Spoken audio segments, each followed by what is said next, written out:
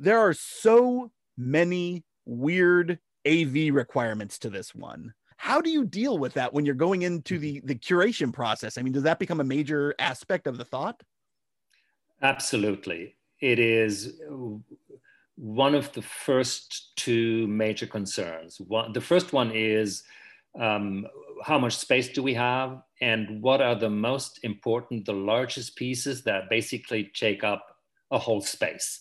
Mhm. And of course, we are always scheming of making things larger and larger and larger. But to some extent, then sound plays a problem, or plays a role, is a problem. And then the third part, in a way, is the what's available and what can we actually sustain. What is a sustainable model for a show that's also touring, by the way, and was scheduled to tour to 5 venues, and one dropped out because of the pandemic. But still, 4 venues is a long tour for such a varied and comprehensive show. So the first thing is we ask, well, what do you got? What kind of technology have you got? Can we work with that? And we ask partners and touring venues to source materials locally. That's the first thing. That carries you for quite a bit, but doesn't go all the way. And then the second part is, well, can we borrow things, or can we even buy some?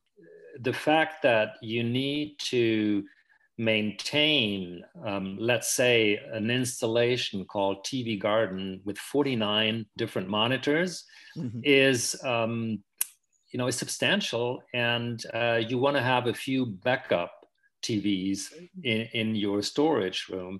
And without backups, it's hard to imagine.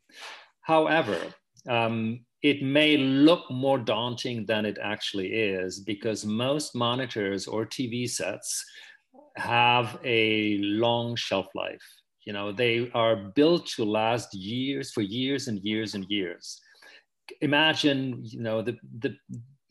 the piece of equipment you used to have at home, and it would be on, for hours every day. So in a museum, that's different. It's only a few weeks or a few months, and then they just sort of get their period of rest.